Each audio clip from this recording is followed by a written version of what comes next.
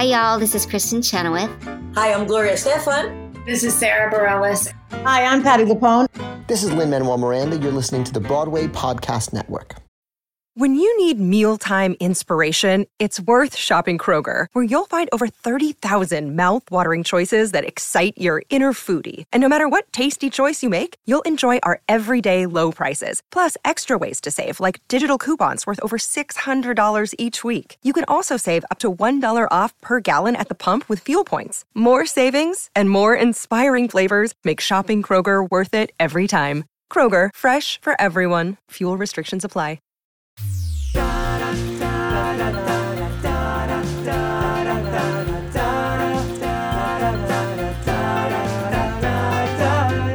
Hello, and welcome to Mapping the College Audition, a podcast where we explore the landscape of the college theater world and try to demystify this daunting audition process. I'm your host, Charlie Murphy, director of MTCA, Musical Theater College Auditions, and today we have a lithe and limber show lined up for you. Michelle Chassé has been teaching faculty masterclasses with MTCA for years, and we always love having her come teach our students. Each class, we hear about how much the students got out of her classes, even if they're not students who are specifically interested in BOCO. And let's be honest, a lot of them end up adding it to their lists.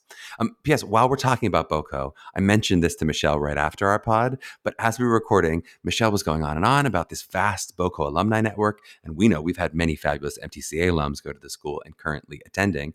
But as I'm sitting there, I realized my current babysitter, who was sitting with my child a room away from this recording, was also a BOCO alum. It's just a small, beautiful world. Who knows? You may be listening to this pod right now, and 5 years from now, babysitting for me. We'll see. If you're going to be good to my child, be good to my child. Today on the pod, Michelle and I get into BOCO students being a big sponge. We get into strong actors and storytellers. We talk about the leveled classes at BOCO. BOCO gives you that MTCA motto of, are you being authentically you? Michelle gives that advice of making eye contact with dance auditioners and not loving yourself too much in the mirror. She asks the question, are you there to show off or to learn? She recommends you have a, hell, I'm going for it mentality. And if you can't think of anything else, just quack like a duck. And we talk about physically connecting to your character and how that can change your performance.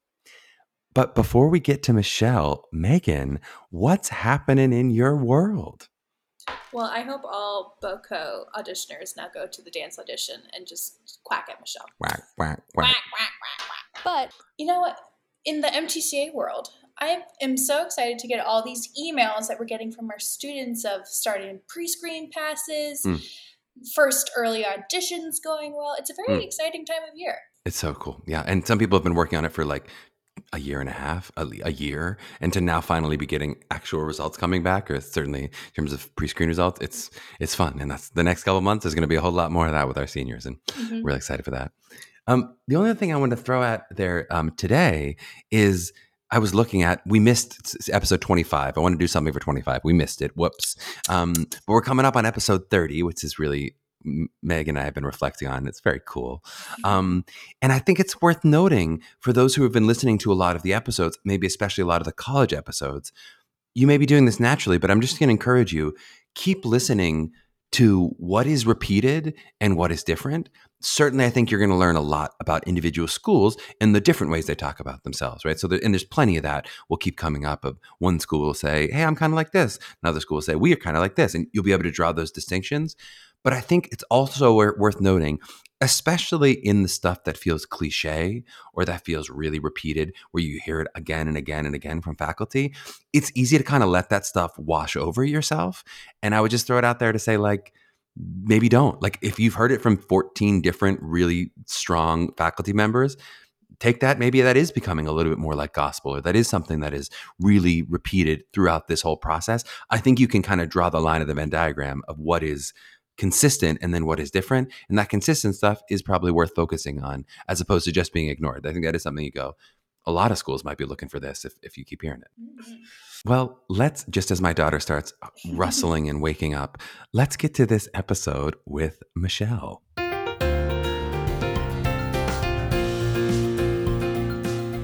Well, we are honored to have Michelle Chassé on the pod today.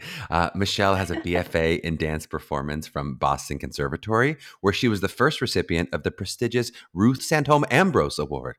Right. She started teaching at BOCO in 1994 and became a resident choreographer and MT dance coordinator in 2000 before becoming the chair of musical theater dance in 2013, which if you're looking at this video, we can't believe those dates either. Something's wrong. She must have started all this when she was 10, I think. Exactly. Boston Conservatory is located in Boston, Massachusetts. They take class sizes of about 60 to 70 new students as an incoming class, and then those students are broken into core groups of 12 to 15 students. They offer degrees in BFA Contemporary Theater, BFA Music Theater, BFA Commercial Dance, and BFA Contemporary Dance. Michelle, how are you? Welcome on the pod. I am well. That was like crazy weather this week. So it was just sort of the change of the seasons and the time, which is perfect for Halloween. And I'm ready for the new season, the next season. I've started calling it pumpkin spice pre-screen season. Do you agree with that as a fun label, or do you think that's terrible? I don't think that's terrible. But I skip right over to Fraser Fir. I have one right here, a candle from Times, and it's just, I know, it just smells like heaven. It's not that I'm not ready for a Christmas tree, but I just love that smell. So we love it. Well, before we dive too deep into BOCO, I just love to hear a little bit about your own background and how you found yourself in this position. So how did you make your way to, at such a young age, you must have been 13 when you started teaching, to teaching? I was actually really young. I wasn't 13, but I was a student at the conservatory. And when I left, I was grateful that I had a lot of different ideas and passions that I wanted to do. And I hadn't quite latched onto musical theater dance yet. I was still in concert dance, but I loved theater and I had studied a lot of straight acting. So it was like this weird, like, how do I put all of these things together? Mm-hmm. And so I was lucky that I was invited to do a lot of different projects, everything from like, hey, we need a Cinderella to come and play this ballet role. And so I'd travel and go do that. And then, hey, there's a new product line of Puma coming out. Could you come and model this line? So I'm like, sure. Mm-hmm. So it was just all over the place. And along the way, I actually booked a cruise. And at the time, there were a lot of Broadway people that were doing these shows. And I thought, what do they know? I feel like this might be the combination of that, like little in between. And that's sort of how it happened. I remember Christopher Malloy was in our cast, and I think he was nominated for an Olivier. And so just hearing his experience in theater and watching theater dance, I've always been such a huge fan of anything Sid Charisse and Martin Gower Champion. So watching that dance in White Christmas every year, watching that type of dance where they could physically touch each other. In the ballet world, a lot of times, like you get married, it's like you show a non-ring, you die, the hands cross. So it has a lot of gestures, and I believe that when you're doing it, you feel truthful as you're doing it, and you feel inventive as an actor. But there was something that seemed more like, ooh, I dig that other thing. What is this thing? And you hadn't really heard of musical theater dance. So it was just watching these musicals, and I said, whatever that is, it makes my socks roll up and down. So, and so, how did that lead you back to BOCO and teaching? Well, I told myself, okay, only one contract. And again, I was blessed to be invited to do more, but I knew that I wanted to be on land. I knew that there were other things. So I came back to Boston and immediately was asked to come on the faculty. And I said, well, I'm still performing. And at the time, the dance classes for the theater department were run through the dance department. And eventually she at the time said, you know what, the theater department's getting bigger and bigger and bigger, and we are the dance department. And so the director at the time of the theater department said, would you take over as the head of dance for the theater department? And so I was like, yes, but I still am performing.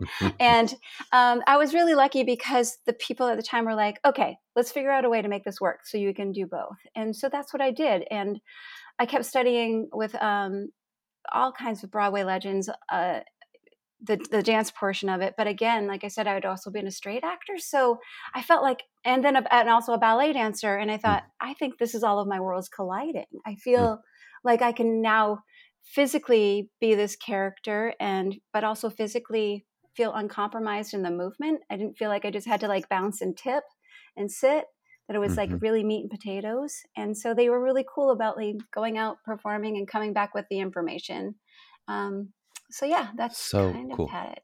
Happened. So cool. Well, let's get a little bit into BOCO as a broader school, and then I think I'm going to narrow a little bit more into dance as we go. But to start off, just kind of in brief, what do you think it means to be a BOCO student? What do you see as like, these are the qualities that make up a Boston Conservatory student? That's a really good question, because I think when somebody auditions for Boston Conservatory, they have an idea of who they are and what they will be in at the conservatory. And I think quickly they learn like, oh, maybe I don't really know who I am. Maybe I have all these other things. So I think if the best students come in with the biggest sponge attached to their backs, because they're going to find that they're a lot more than what they just think the one thing is. Like some people are like, I'm a dancer, I'm a singer, I'm an actor. And I'm like, we're always actors. We're always telling the story. So, maybe your path will change a little direction. You're like, maybe I want to do Alexander and then come back into acting. So I think it's getting more and more clear to people that the conservatory, BOCO specifically, isn't just one thing. We have songwriters, we have dancers, we have choreographers, we have directors, we have social change makers. So I think the ideal student is somebody who comes in that hasn't labeled themselves as anything. I love it. And then, so I come in, I've got a huge sponge on my back. I'm ready to learn. I'm going to spend 4 years there. Curriculum wise, how am I going to come out changed? So what, over the course of the 4 years, what are you going to take me through where I'm going to added some skills and potentially change in some ways? Honestly, the sky's the limit. And I think that's what people don't realize, that there are in every way you can change. It's not just like, I'm going to be a better performer, because that's just superficial in some ways. Like, you're going to be a better person. You're going to be smarter about what your choices are and why you made them. I see our students grow as human beings, and I see how they appreciate each other's work. And I don't think that happens if you're only thinking in a performer's mind. There's collaborators. So you're going to come out and maybe you decide that you want to go into physical therapy or be a doctor. You never know, like that, something enlightens you along the way. So, and some people come in and they're really focused and they're like, this is the one thing that I want to do. And guess what? That's exactly what happens too. So it depends on where your path is. It depends on how curious you are. Do you guys have a focus, if you were to sort of say one of these disciplines is elevated above the others? We're more of an acting focused musical theater school, we really emphasize dance, we're more into music or singing. Does it in all equal proportions, or how does that work in terms of the way you think about yourself as a school? No, there is no special focus. In fact, I would say vocally, in order to get into the musical theater program, they're really going to make sure that you don't have any vocal damage, and see where that is, and make sure your intonation is pretty good. But you can be the most outrageous dancer and not get into the musical theater program if there's, there are a lot of vocal things. And I think it's a misconception. Sometimes people go, well, BOCO is a dance school. And I'm like, thank you, but we have a strong dance program. That's true. Exactly. Yeah. But just because you dance does not mean you're going to get into the program. But we do have very, very, very, very, very basic people when it comes to dance get into the program. So I think it's the opposite of what people actually think sometimes. And I'm in my audition specifically, I know we're going to get into that a little bit later, but I really look for people who are strong actors, strong storytellers, because anybody can kick their leg. Well, and in the acting audition too, you're one of the few schools that asks for a classical monologue that is asking for a more challenging level of acting than a lot of musical theater schools are going to ask for in an audition. Yeah, I mean, if you look at what's out there, and it's always been there. I hate that what we say, like, look what's out there right now, and you're like, okay, wait a minute. There's always been somebody on the fringe doing something that's kind of cool, or like, honoring older text and or honoring concert dance within a musical theater production. So it's not like it's new to the world. It's just, maybe you decided to turn your head a little bit more in one direction and you saw it for the first time. I think that there are people who don't realize some of these gifts that they have because they've never been asked to do them. And it's kind of like I was saying, it's sort of our mission to just kind of open your eyes and see that maybe there is something in this text that leads me. Like I've known of some people that have done Rent and have no idea that La Boheme is even in the picture, and you're like, that's not a good thing. And you wouldn't come away from BOCO with that.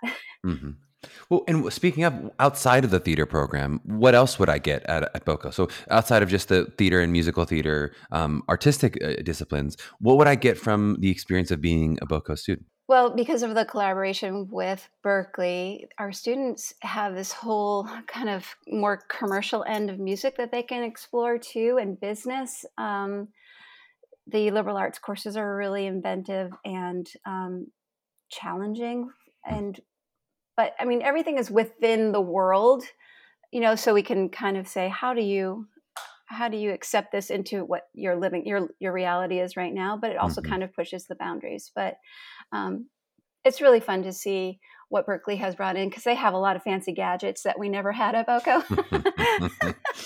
You're like, look at that soundboard. So in Boston in general is a hungry town. I mean, we tell our students, and they can go to so many museums and force them to do it and say, do something with the information that you just saw. And it's not only on the artistic side, but also the scientific side. I mean, to watch an MIT fashion show with our students being involved in that is unreal. You can imagine what they can come up with. So cool. As we talk about dance specifically, how does BOCO, or how do you do like levels with dance? So if I'm coming in and I'm going to be taking dance class, maybe there's some who are kicking their face and beyond immediately, and some who are like me, or whatever the step below a mover is. How would we take classes together, or how would that interaction happen? Chances are you wouldn't take class together, just because we don't want anyone to get injured. And it would be me getting injured, let's be clear, or injuring someone else accidentally. I think that it doesn't matter what year of school you're in. First year could be with a senior, and we don't use the term freshman, we use first years. So it depends on your ability, and every year you audition for your placements. So you could be in a level and actually move down a little bit if you're not kind of showing up and doing the work you need to be doing. So it does. I mean, and that's, again, it's not in a negative way. It could be too that someone's been injured and we feel like they need to just kind of reframe and restructure what's happening. Their alignment might be a little bit off. So we have people that are really faculty that are really great about, who needs what and at what time do they need it. And then what about like actors in dance? So how does it work if I'm getting a BFA in straight acting or contemporary theater, I think is how you guys label it. How does that work with, would I take some dance class? Do I take dances with musical theater separate? You would take them with musical theater students, and same thing, you would do the placement auditions at the beginning of the year and be in the appropriate level. And do you have a level low enough for me? That's the real question, Michelle. Hey, listen, we have happy movers. Happy movers. I could be a happy mover. I could be that for sure. And dance majors also take the classes too. So it's not like there's, the strongest dancers in the theater department could also be dance majors anywhere in the country. So it's so nice to know you're being pushed. Anything else we missed about your school before we get into the audition? Anything else you want to brag about in terms of BOCO that we didn't get to hit? I love my students so much. But I would brag about our alumni. not only they're really super visible in New York and all over, but they're also doing things, working for different campaigns, and they're directing and producing, and they're, like I said earlier, doctors and lawyers. And the one thing they have in common is if you were to go see a show and you saw somebody was from Boston Conservatory and you waited, not that you can meet anybody backstage anymore or at the stage door, but if you reach out to them and say, hey, I have a couple questions, they're always so happy and gracious to say, like, welcome to the fold. And we dig you for who you are. And I would say that's another thing I would brag about, that there isn't a type at the conservatory, that we want everybody and everything. I would say that the thing we want to know the most about you is, do you know you? Are you authentically you? And I think the word authentic is being tossed around a lot now too, but do you like you? Can you come into the room and be happy if you make a mistake? That's been my kind of, I've been doing check-ins with my students this week, and I said, I dare you to mess up more, because I think there's so much to learn. And I believe that our students come out and they're not afraid to make mistakes. So they're kind of fun to watch and to hang out with. And I think that's why they're not afraid to be human.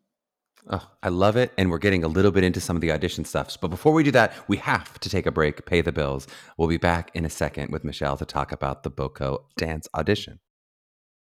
Another day is here, and you're ready for it. What to wear? Check. Breakfast, lunch, and dinner? Check. Planning for what's next and how to save for it? That's where Bank of America can help. For your financial to-dos, Bank of America has experts ready to help get you closer to your goals.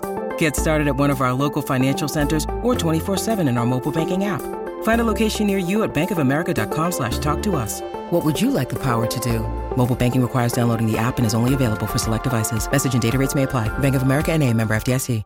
With the Lucky Land Slots, you can get lucky just about anywhere. This is your captain speaking. We've got clear runway and the weather's fine, but we're just going to circle up here a while and get lucky. No, nothing like that. It's just these cash prizes add up quick. So I suggest you sit back, keep your tray table upright, and start getting lucky. Play for free at LuckyLandSlots.com. Are you feeling lucky? No purchase necessary. Void where prohibited by law. 18+ terms and conditions apply. See website for details. All right, we are back with Michelle, and we're going to talk a little bit about the BOCO audition, and specifically, maybe for the first time, specifically focusing on the dance audition. So I'd just love to ask, in short, what do you think makes a great dance audition for you, Michelle? Oh, so many things. I think when someone comes in and they are ready to go, they're prepared, they're warmed up. And for me, an audition starts, I watch people when they walk in the room.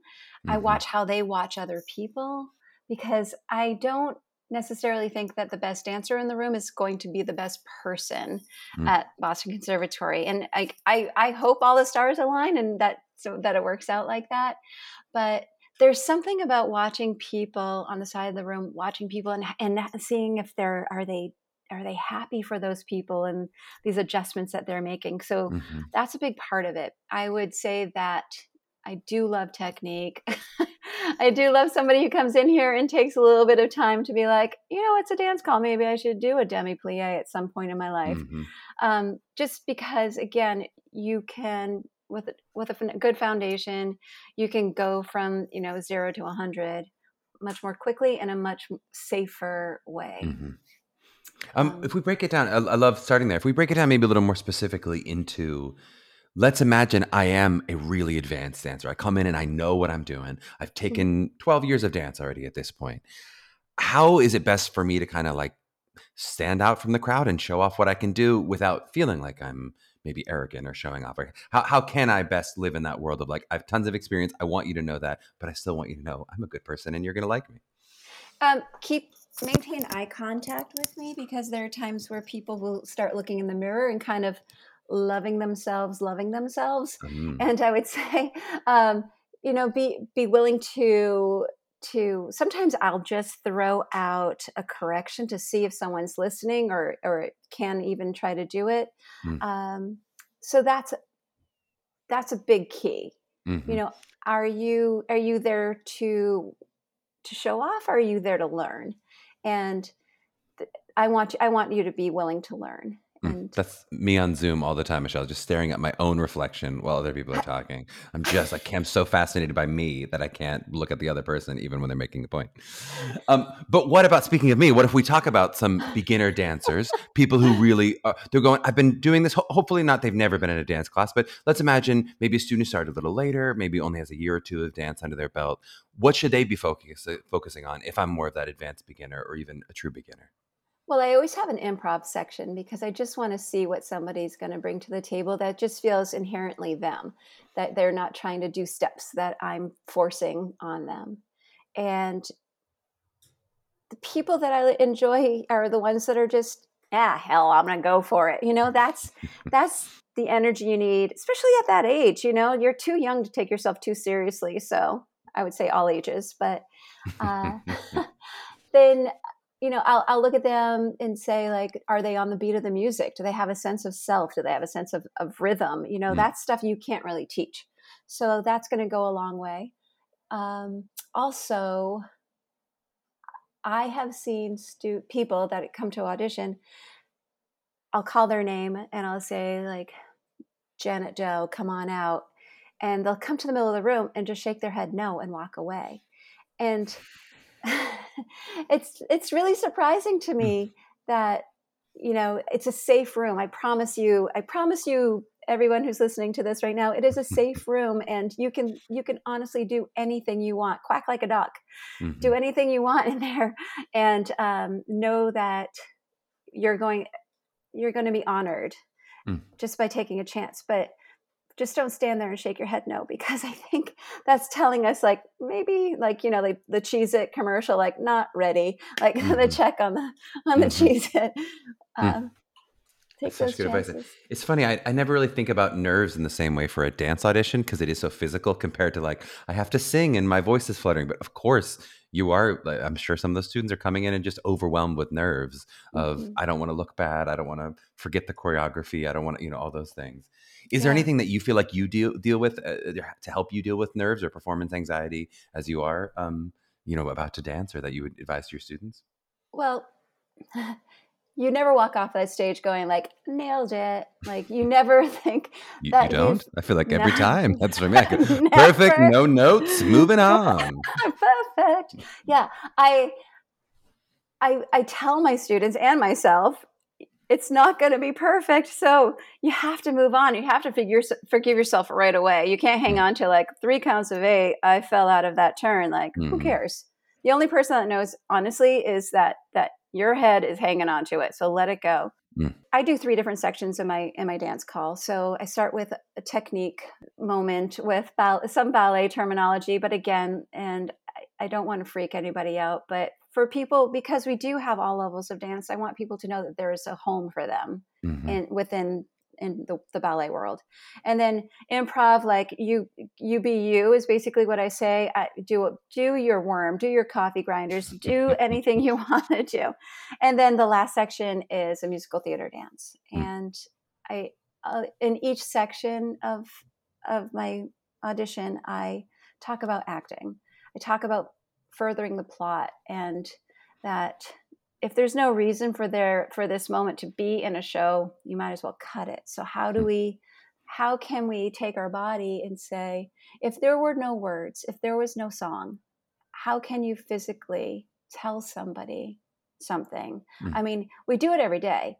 When you stub your toe and you have that moment of, like, whoa, and before it even comes out of your mouth, and you're, like, creating a new swear word or whatever, as it's, like, resonating up your body, the pain, that's such an honest reaction to something that's happened to you. And I believe that dance, in a lot of ways, is more honest than words and song. sometimes. Michelle, you are triggering me because I broke my toe stubbing it like 3 months ago, and it's like bringing me back. It's like so painful just to even think of. I'm like even feeling that like for swear word, and I remember that feeling so well. Going, oh Do you no, it's remember broken. Did you make up a new swear word when you did It was just a sound. It was a full like it was like what happened, and then I was like kind of laughing because I was like, this can't be what happened. I'm okay. And I was like, I broke it, and then I did. It's a whole. It was a whole It's the moment. worst. I'd love that you talked a little bit about what you're looking for as a person versus what you're looking for in terms of technique. How does that interaction work for you in terms of like how much for you do you feel like is it 75% about the technique you're seeing and 25%? It doesn't have to be a number, but how does that work as you know, are you looking for that capacity to learn and grow and what their raw ability might be versus kind of where they are technically at that point? How does that work for you in terms of how you're scoring someone? I think it's so individual. It's just based on the person. I mean, obviously, as a dance person, I want to bring in people who can do like crazy material, right? Mm-hmm. You're like, I want you to do a double tour to the knee, roll on your back, and front aerial in one count, and but. Because there's those moments of excitement when you see somebody do something that's just glorious. And but then there are people who come in and they're so subtle and pure and have no idea the facility that they have, and you're just like, oh, holy shit, you don't even know what you've got, and I can't wait for us to like get you there and just know that you have this other thing. I remember seeing this production of Phantom of the Opera, and I was with somebody who really liked that show, and I was like, really, again? We have to go see it again? Okay. And this one production was with a different actor who had been a dancer in his previous life, and he was playing the Phantom.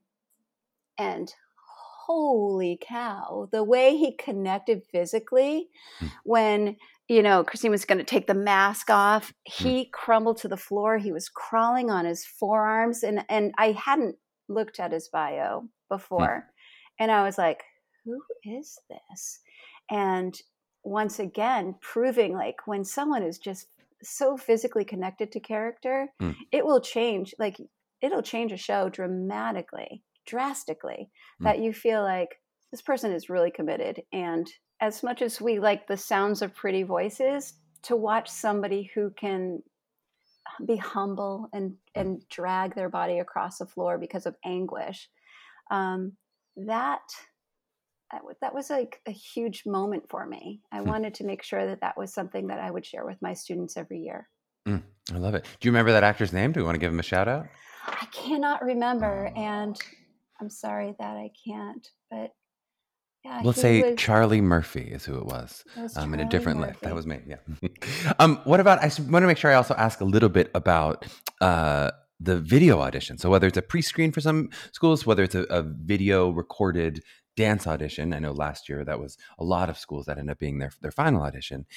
How do those ideas of like trying to show who you are and trying to communicate something beyond just your technique, how do those apply when you're filming a video? Well,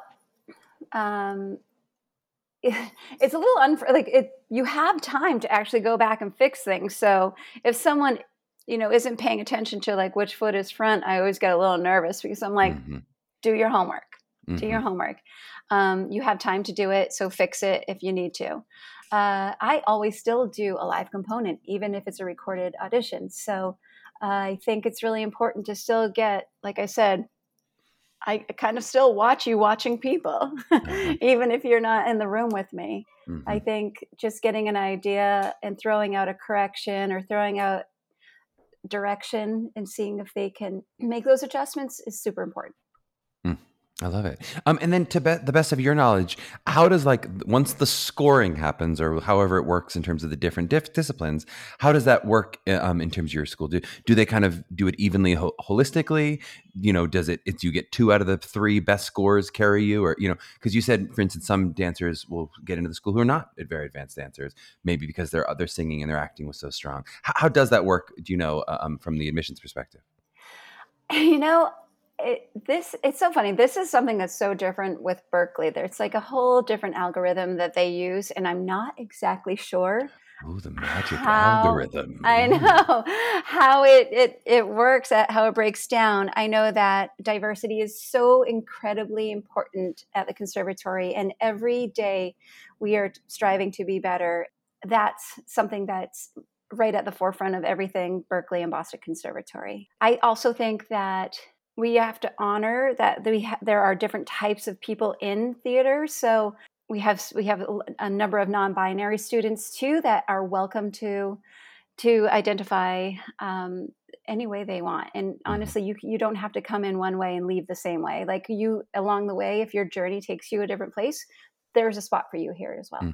You could be a fabulous male identifying dancer when you first audition, and then decide in your world that you are non-binary. That is who you are, and say, hey, Michelle, can I start wearing heels in class and finding myself and being comfortable in who I am and who I love? And I'm like, let's do it. Let's get you fitted for the right shoes.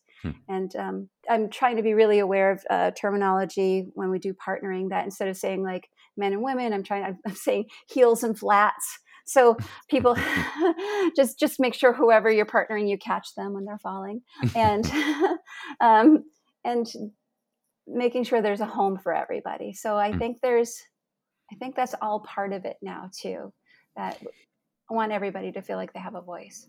And do you know, and I know obviously as a conservatory, it's not going to be, academics aren't going to be as big of a factor, but do you know how much those factor into the admission? If you really want a student artistically, can you basically always get them, or do they have to have certain academic standards? There definitely is an academic standard. So we will make sure to look at if you're having maybe some trouble in school.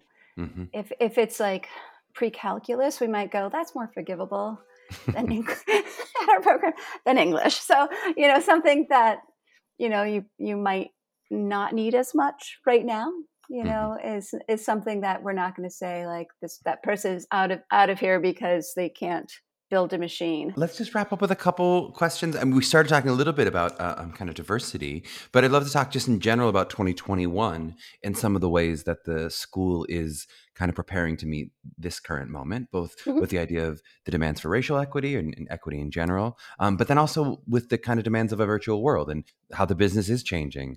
So take that wherever you want to go with it. But I'd love to kind of hear what is BOCO doing in 2021?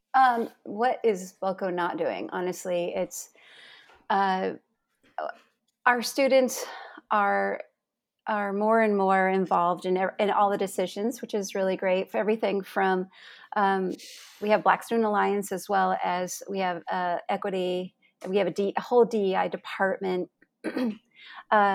We talk about what shows do our students want to do? What do they want to perform, and what are the new works that we want to be on top of? So I'm honored to be in the room when I hear people, voice what things that they were concerned with before, and now feel comfortable in saying, like, why don't we do this, or why don't we do, why is there somebody that doesn't look like me, making decisions for me? And so we're really, as much as possible, trying to hire faculty that look like our student body and make sure that there's a space and home for them, and including courses that are just really awesome, everything from like queer studies to, oh my God, if you can, like I said, at the conservatory, if you can dream it, we'll help you try to find it. We'll pair you up with a faculty member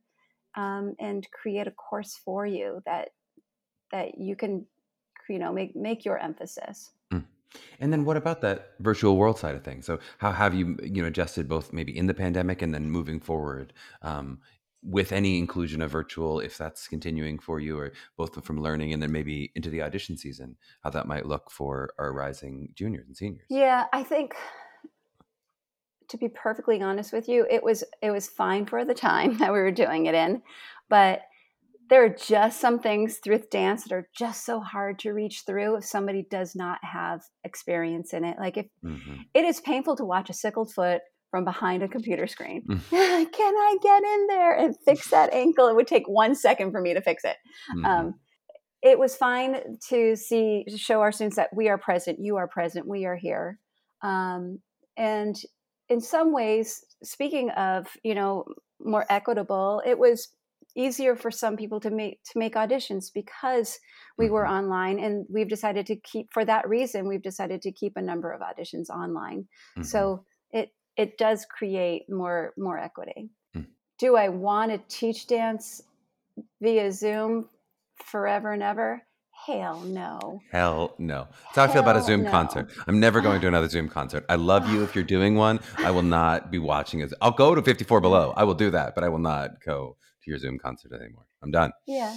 And I think you can get a lot out of it, but there's just the energy of the room that you miss. What about any kind of final advice? So maybe now picturing a young 18-year-old whippersnapper excited to audition for Boston Conservatory in just a couple of months, coming up this winter. Anything that you feel like you'd want them to be thinking about, or any piece of advice you'd want to throw their way? Yeah, I want them to feel like, again, they're in a safe space to make all the mistakes, at least in my room. Because there's something about watching someone break through and see that light bulb go off where it not only excites them, but excites you as a teacher. And I just love those aha moments. They're probably when someone says, what's your favorite thing about teaching? And it's when I see somebody do something like those are turns, by the way, going across the floor. For those of you listening to the video, she's twirling her finger. It's an audio medium, and she's mostly been dancing this entire time as she's been talking. It's fine. When you see somebody just, do that fourth or fifth turn and then they walk to the side of the room and catch their eye when they're, after they've done it, and they're just like, I just did it. It's the yes moment. That's really fun because that they've been working so hard just to strengthen their leg to stand on it. So when you come into the audition, be free, be judgment free, don't have expectations. Just come in and show us who you are. And really, I know that it's cliche to say this, but I'm going to say it. We want everybody to be good. So when you get in the room, just assume that we're on your side because we are.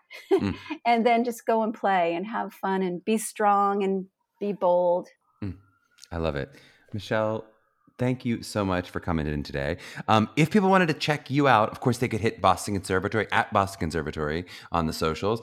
And would I be right to say they can hit at Michelle Chassé? That's with 2 S's at the end, and 2 L's and 2 S's. 2 L. How French could it be? Yep. Yeah, exactly. That's on Instagram. Are you on Twitter too? Are you everywhere? Are you TikToking? I'm everywhere. I'm not TikToking. Okay, good. I mean, you look young, but you're not that young. You're not TikTok young. I'm also not going to put something on there that I'm going to regret. So, well, great. Well, we could check you out there for sure. We'll put that on the show notes. Michelle, thank you so much for coming on. We really appreciate the time today. Thank you so much. I love your students and I love your program. And I couldn't be happier whenever you invite me to do something.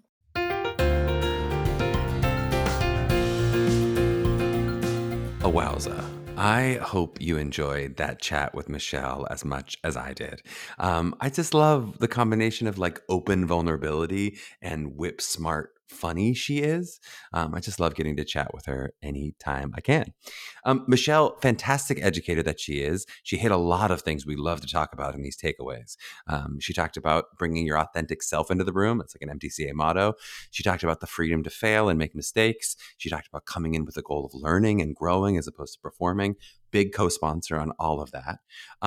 I did just want to quickly hit on something that Michelle said that we haven't talked about, which is physical storytelling that goes beyond what we might call dance. So for any of my actors listening, and if you made it this far as a non-MT actor, kudos to you, you win some kind of prize. Or for the MTs who don't maybe consider themselves capital D dancers, I'd love to encourage you to investigate what you can do well as a physical storyteller. So to the point of Michelle's story about seeing that Phantom in the Opera, even though that was a dancer, you saw how really effective this was, even in those moments that were not traditionally dance moments. It was not his dance moves that were so impressive to Michel, but his ability to physically storytell. You all heard me making some self-effacing jokes on the podcast about my own dance ability, which I agree. I should not be doing that. We should not apologize. We talked about that on one of our previous takeaways on Kenneth's episode. And now I apologize for the apology. So I'm apologizing too much. It's a vicious cycle. But I will say I never got myself to a point where I would feel confident calling myself a dancer or even like a really strong mover in the dance world.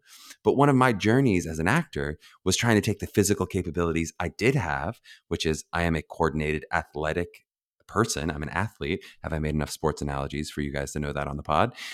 And trying to apply those capabilities, those gifts to my storytelling. So even if I wasn't ever going to shine in a piece of ballet, that skill set did allow me to be a really fun physical slapstick actor, right? I'm really good at that kind of comedy, as well as excel in something like stage combat, right? I've done a ton of stage combat in my career. I remember having a flashback in the middle of doing a production of The Three Musketeers where I was playing Porthos and I'm fighting with sword and dagger and sword and cape and then cape and dagger. And I'm leaping around the stage and throwing weapons and catching weapons. And it really felt like I was dancing for most of the show, right? I was so grateful for all the dance and physical acting training I did have. So even if you don't get to that point of advanced technique, that work toward that goal can enhance your ability to be in your body and telling all kinds of stories. I'll also say one of my first jobs out of school, this was in Shakespeare in the Park, I booked at least partially because of a dance audition, which I had to do with a badly sprained ankle. I was like in a full ankle boot. I didn't do all the ballroom dancing beautifully in that boot, but I was able to act the hell out of that audition, and I was glad for every scrap of training I did have. I say all that to maybe bring home kind of an obvious point, which hopefully intellectually is clear to everyone, but a lot of people make this mistake, which is that every bit of training can matter in your career. And I think sometimes, especially in the dance world, it's easy for our students to give up if they aren't that kind of like kick your face, triple pirouette dancer, and just say, I won't be that, so who cares? Let me focus on my acting and singing. When in fact, you actually can be a better version of yourself if you put in the work and try to bring that to the room. Well, if you've put in the work to listen to this entire episode, we love you, and we'd love it if you hit that subscribe button. We'd also appreciate it if you were going to rate us and review us where you found us. We suggest 5 stars if you love staring at yourself on the Zoom screen, and an ironic 5 stars if you figured out how to turn off that self-view. And, while you're at it, tell a friend. Or if you think our advice is terrible, tell an enemy and really sabotage them. That's fine too. You can also reach out to us with questions for the pod at mailbag@mappingthecollegeaudition.com, or reach Megan and me directly and grace us with a follow at Charmer7 and at Megan Marie 2014. If you're interested in working with MTCA for help with your individual prep in your college audition journey, please check us out at mtcollegeauditions.com. You can also follow us at Musical Theater College Auditions on Instagram, at TweetMTCA on Twitter, and coming soon to a TikTok near you. To my young artists out there mapping their journeys, if you can't think of anything else to do, just quack like a duck. We'll see you next week.